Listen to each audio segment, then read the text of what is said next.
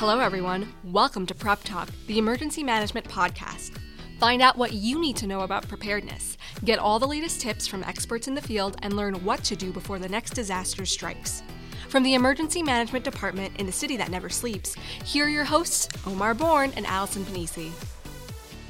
Hello, everyone. Thank you for listening. I'm Omar Bourne. And I'm Allison Panisi. Thank you for joining us. We want you to come back as often as you can, so feel free to add Prep Talk to your favorite RSS feed. You can also follow us on social media. This episode, we're talking about the flu epidemic that's been sweeping across the country. That's right, Omar. This flu season is said to be the worst in nearly a decade. Nationwide, we've seen a number of pediatric deaths, and thousands of people have been hospitalized since the start of the season on October 1st. We're going to be looking at the difference between the flu and the common cold, who's most at risk for contracting the flu, and what you, our listeners, need to know to keep yourself safe. Here to break it all down for us is Dr. Dimitri Daskalakis, Deputy Commissioner for the Health Department here in New York City. Dr. D is in charge of the department's Division of Disease Control, so he oversees communicable diseases, sexual diseases, and immunization. Thank you for joining us. Thanks so much for having me. Dr. D, let's get right into it. I'm going to start off with what is, I think, a fairly simple question here. What is the flu, and is there a difference between the flu and the common cold? Well, yeah, there's a lot of differences. So the flu is caused by a certain kind of virus. There are a few sorts of viruses called influenza viruses that circulate. The cold is caused by way more viruses. There's rhinovirus, adenovirus. There's a lot of viruses that can make you feel like you have what we call a cold. And usually a cold tends to be sort of upper respiratory stuff, like you have a little bit of a sniffle, you may feel a little tired, you're sneezing, you're coughing. The flu is an extreme version. So it tends to be high fever, muscle aches. All of that upper respiratory stuff that I talked about, so sneezing and coughs, you really feel wiped out. Right. And the other part is that colds generally don't cause, large complications like pneumonia. They could, but usually not. Or other problems like hospitalization, et cetera. The flu can have those complications. And, every year people die of the flu in the U.S. and in New York City. So it's a lot different than a cold. So what are the signs and symptoms? I know that some people say that when they have the flu, it feels like it hits them all at once and it doesn't come on gradually. So can you explain that to our listeners a little bit? Now, some people with the flu may have very few symptoms. So that's one of the things to remember. And that's one of the best ways to sort of transmit the flu. So if you're feeling sick, and you're not sure what it is, it's good to find out if you have the flu. So you can have like a milder form, but if you really have the flu, it tends to be misery. So you get really high levels of fatigue. It does sometimes hit you like a truck. You're feeling okay. Then all of a sudden, boom, you're so tired you can't move. Generally, colds don't really have fevers. They may have like a low temperature. Flu tends to have a high fever, and that's part of the reason that people feel so washed out. You can have stomach symptoms. Sometimes people have a little diarrhea, but mainly it's upper respiratory and then just feeling like you just want to stay in bed and that you are, a second away from going to the emergency room because you feel so sick. I feel like I want to crawl back into bed right now just talking about it, to be quite honest with you. Now, it's a good idea for people to stay at home if they don't feel well. I know this is something that, the city especially emphasizes to people. But I've also heard people say, oh, well, I'm not contagious, so I can't spread the virus. And I feel like that's probably a rumor we need to squash. Yeah. No, there's actually pretty clear guidance as to what you should do if you have the flu. So if you have the flu and you have a fever, what you should do is stay home for 24 hours of fever-free time. Now, fever-free time does not mean I'm on NyQuil and Tylenol and Advil. And it means that I'm on nothing, that I'm not on a fever reducer, and my fever is gone. After 24 hours of fever-free time, it's okay to come back to the world. And when you said don't go to work, don't go to social events. That's not the time for the parent-teacher meeting. Just stay home. It's a good way to spread the flu to folks who haven't been vaccinated. So is the 24-hour period of fever-free time, I like that, as you say, is that the most contagious period? What happens after the 24 hours? Yeah, no, just after 24 hours of having no fever, you really aren't shedding virus anymore, so you're fine. It's like anytime before then, you could potentially shed virus. You can even shed virus before that truck hits you, before you feel really sick. So that's one of the problems that comes up. So people are feeling okay, and they probably are shedding a little bit of flu virus, and then they get sick. But the 24 hours just gives that cushion, and that's actually what the CDC says. So if you were to look on their website, they're going to tell you 24 hours of fever-free time without a fever reducer, so no Tylenol, Advil, things like that. Okay. Now, this season, we've seen a number of Americans who've contracted the flu, particularly children, and unfortunately, some have died because of the virus. So can you tell our listeners who's most at risk for contracting the flu? So everyone should get the flu shot. So that's number one. But the folks who are the highest risk for flu are the very young and folks who are over 65. The recommendations are that everyone get the flu shot, but over 50s for sure. 65 is the cutoff where things sort of go downhill worse, where people can have pneumonia, inpatient hospitalizations, and all of that stuff. And then the very, very young. So kids who haven't seen a lot of flu viruses or flu vaccines in the past, if they meet one of these viruses, can get really sick. So really, we say if you're under a couple years old, it's really important to think about protecting yourself.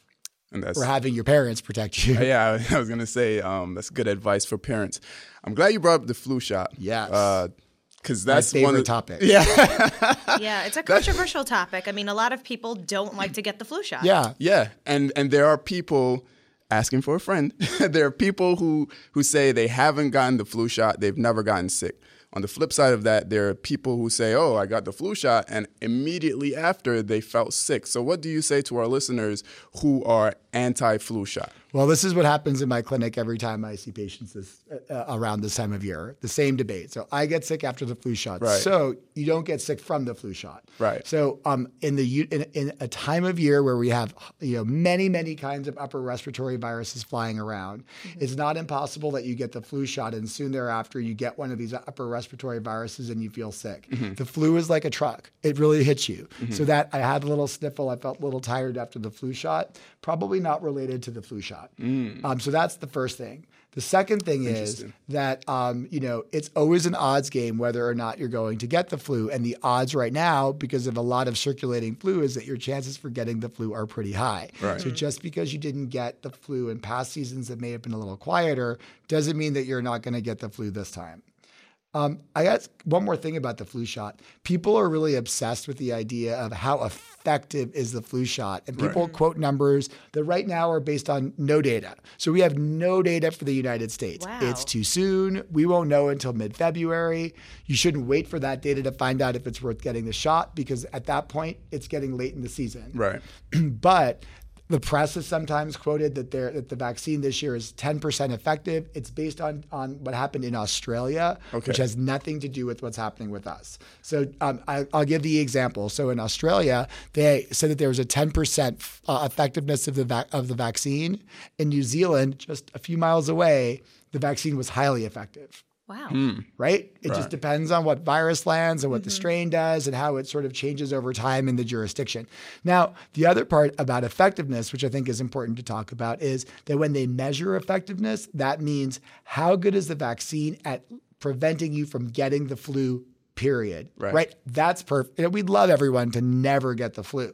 But the part that they don't talk about is that the vaccine protects you from pneumonia, hospitalization, and complications, and reduces the duration and severity of illness. Yeah. They don't measure that in effectiveness. So even if you do get the flu and you have the vaccine, it might not be as bad. Exactly. Wow. It may not be as bad. It may not last as long. You may not transmit as long. You will less likely be hospitalized and less likely to get pneumonia. So if you were a gambling person, odds in your favor, something is better than zero, even if it's not perfect. Right. That's eye-opening. Yeah, absolutely. People never think about that piece. No, yeah. I think that we're so focused on should I get it, should I not get it? Well, it's not effective, or I mean, I'm somebody who I get the flu shot every year. Yeah. I always did.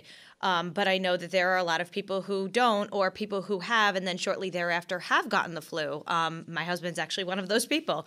But I mean, it was just sort of the luck of the draw. I mean, listen, he got the flu shot because I pretty much strong-armed him into doing it. Right. So thanks for that, honey. Yeah, well, the other thing is, I tell my patients all the time, like, do you get tetanus shots? Yes. When is the last time we saw a case of tetanus in New York? Right. Yeah, that's a good point. So when people say, I don't take vaccines, it's like, well, you do for stuff that's really important to get vaccinated for, but are like exquisitely rare conditions versus this one that happens every year and that assuredly will sicken and potentially kill people every year. So there have been reports that the virus mutates. Is that true? So the flu virus is wiggly. It can do a couple of things. So there can be something that's called a shift, which means that it remixes in another animal. So like, bird virus, pig virus go together, they blend together, and a new virus pops up and it's a pandemic. That's not what's happening. Okay. This is not a new kind of flu virus. The flu virus circulating, the H3N2, is one that we've seen before. But what the flu virus can do is something called a drift. So it can change subtly. We don't know if that's happening yet, but when you have drift, you can have mismatch between the vaccine and the circulating virus. We're going to know more about that when we have data about vaccine efficacy or effectiveness in a few weeks. The other thing that can happen with this strain is that when it passes through eggs, P.S., egg allergy is not a contraindication to flu shot. When it passes through eggs to get developed into the vaccine, sometimes that process causes the vaccine virus to mutate a little bit. And what happens is the match may not be 100% perfect. So H3N2 can do that. So... Wow. We have a couple of things that may indicate that the flu vaccine may have, around the same efficacy or effectiveness of last year. We won't know for sure. But bottom line is it's your first line of defense, both from the perspective of flu and also its complications. Wow. So we're also told, to be mindful, don't touch certain things, don't touch the doorknobs. Should I be wearing, like gloves when I'm touching the coffee maker here at work, or are there conduits of the virus that we should know about? So I don't think you need a Tyvek suit to walk around in the subway. Oh man! I mean, it'd be cool. People would think that's the way that's the way to get a seat for sure. But Definitely. you don't need to do that. Mm-hmm. So I mean, really, it's. Just like you're talking about, there are sort of the fomites, which are like solid things, like inanimate objects that flu can live on, and you can just sort of pick it up. So, the real answer is hand hygiene. Mm-hmm. I walk around with my little bottle of alcohol hand sanitizer.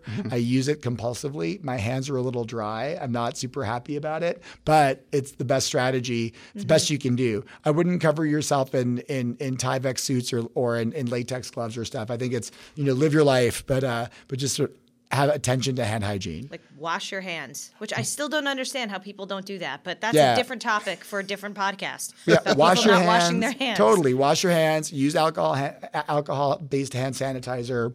It's the best we've got. I'm going to walk around like the bubble boy. He was talking about this. Like I said, it's a great way. It's a great way to get a seat on the subway.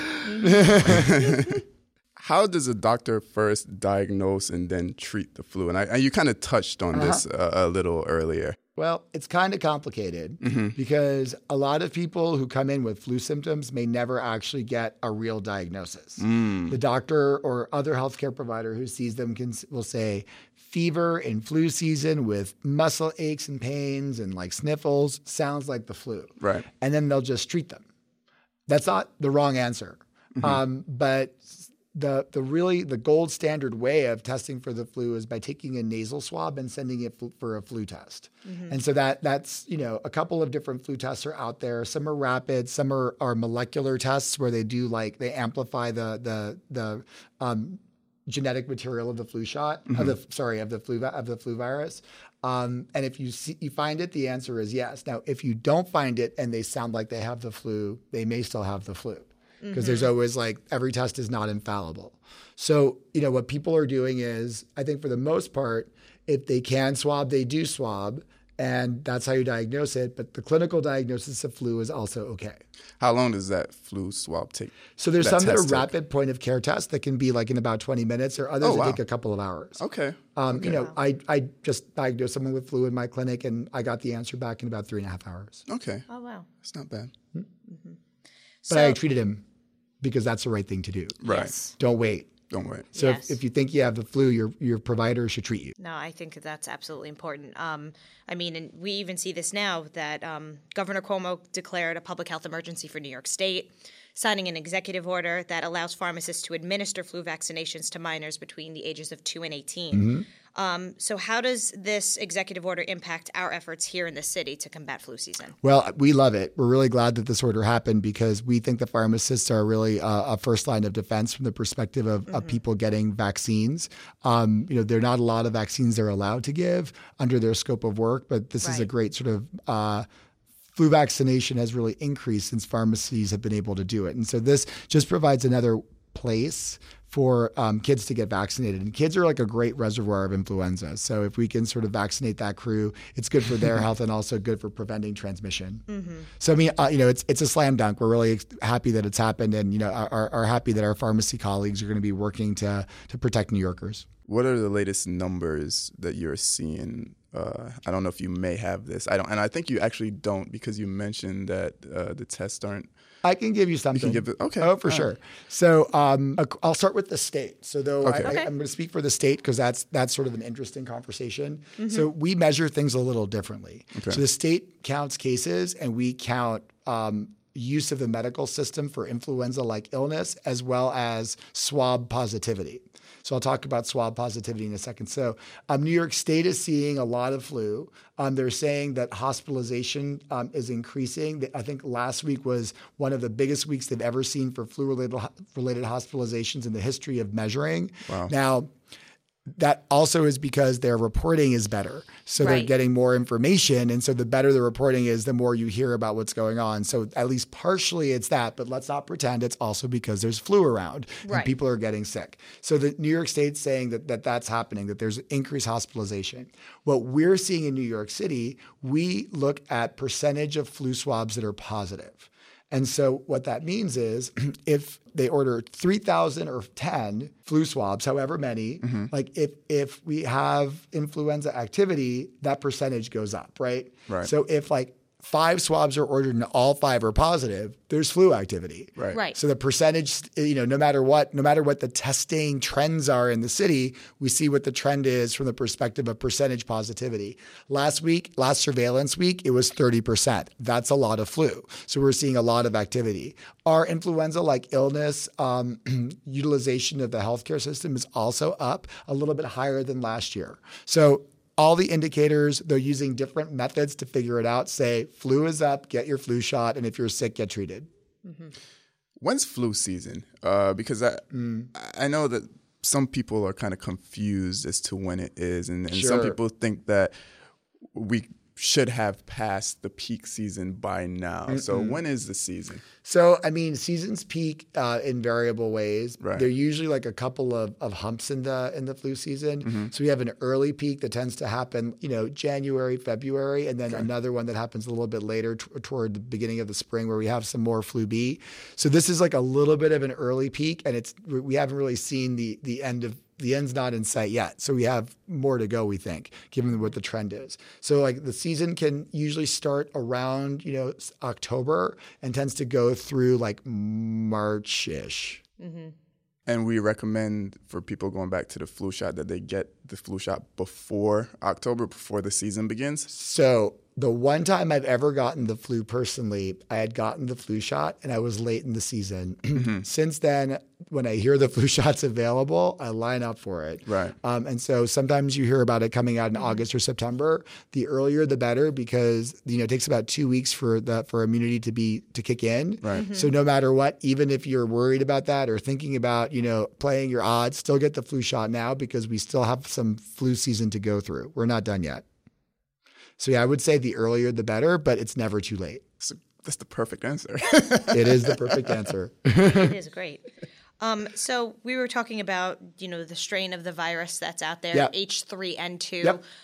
Can you explain why this strain has been so deadly, what makes it so deadly? Because we keep hearing about this in media reports. And it's been responsible for, a lot of, illnesses, hospitalizations, and deaths, over the years. Yeah, when we see the strain, it tends to be associated with a worse flu season in general. So I don't know if there's a basic scientific answer as to what about the virus makes it worse, but we know from our epidemiology that definitely when it circulates, people can get worse. I can make up some stories. You can imagine that there's something about the virus that's more inflammatory that potentially can make people iller, but I don't think that there's one specific thing I can point to answer that H3, because of this molecule, does this. So it's really that we know that when this circulates, batten down the hatches. We tend to have a worse flu season. Right. No, and I think that that's important to know, because I think people hear flu, they don't understand that there are different strains that are out there, that, okay, if this is the strain that's more prevalent, then this is where we have to, get on the defenses and get that flu shot. Yep. Mm-hmm. Do you think that the start of school after Christmas and New Year's Eve may have contributed to increased cases? Because I know there were reports that medical professionals thought that week, Christmas through New Year's, was actually the peak. Yeah. Mm-hmm. And now it seems that cases are increasing. So school have anything to do with it? I don't know the answer to that. I could imagine a story that you could make that up, that it could work. Right. If you have like a lot of kids with sort of like not super symptomatic disease who are roaming around school, that you could do that. But I don't have a slam dunk answer for that. I mean, I just think that the confounding feature is that this is the flu virus that we know has like a more sort of interesting course for a flu season. So I think the answer is, in typical scientific medical style, there's lots of factors that are feeding into the answer. So I can't tease one out, but it's an interesting theory. Gotcha. So it does speak for vaccinating kids, right? Right. Because like the best way to prevent flu from circulating is from no one to ever get it. That's sort of that herd immunity idea, that if you have people who are, if enough people are vaccinated against the flu and that there's enough effectiveness in the vaccine, then you won't have ongoing forward transmission. So the more folks vaccinated, the better it is for everybody. It's good for personal and public health. Wonderful. So I know we kind of touched upon this, but quick tips to stay safe this flu season. Yeah. I know get a flu shot, get a flu shot, get a flu shot. Did I say that enough? And wash your hands. Wait, get a flu shot? You can say it one more time. Get a flu shot. That sounds great. Yeah, so definitely I think that there's preemptive, and then what happens if you get sick. So preemptive is flu shot. We can't say it enough. Don't worry about if it's going to be 30, 40, 50, 60% effective, because remember, even if it is not effective in preventing the flu, it prevents all the really terrible things that happen if you get the flu. So that's an important thing to think about.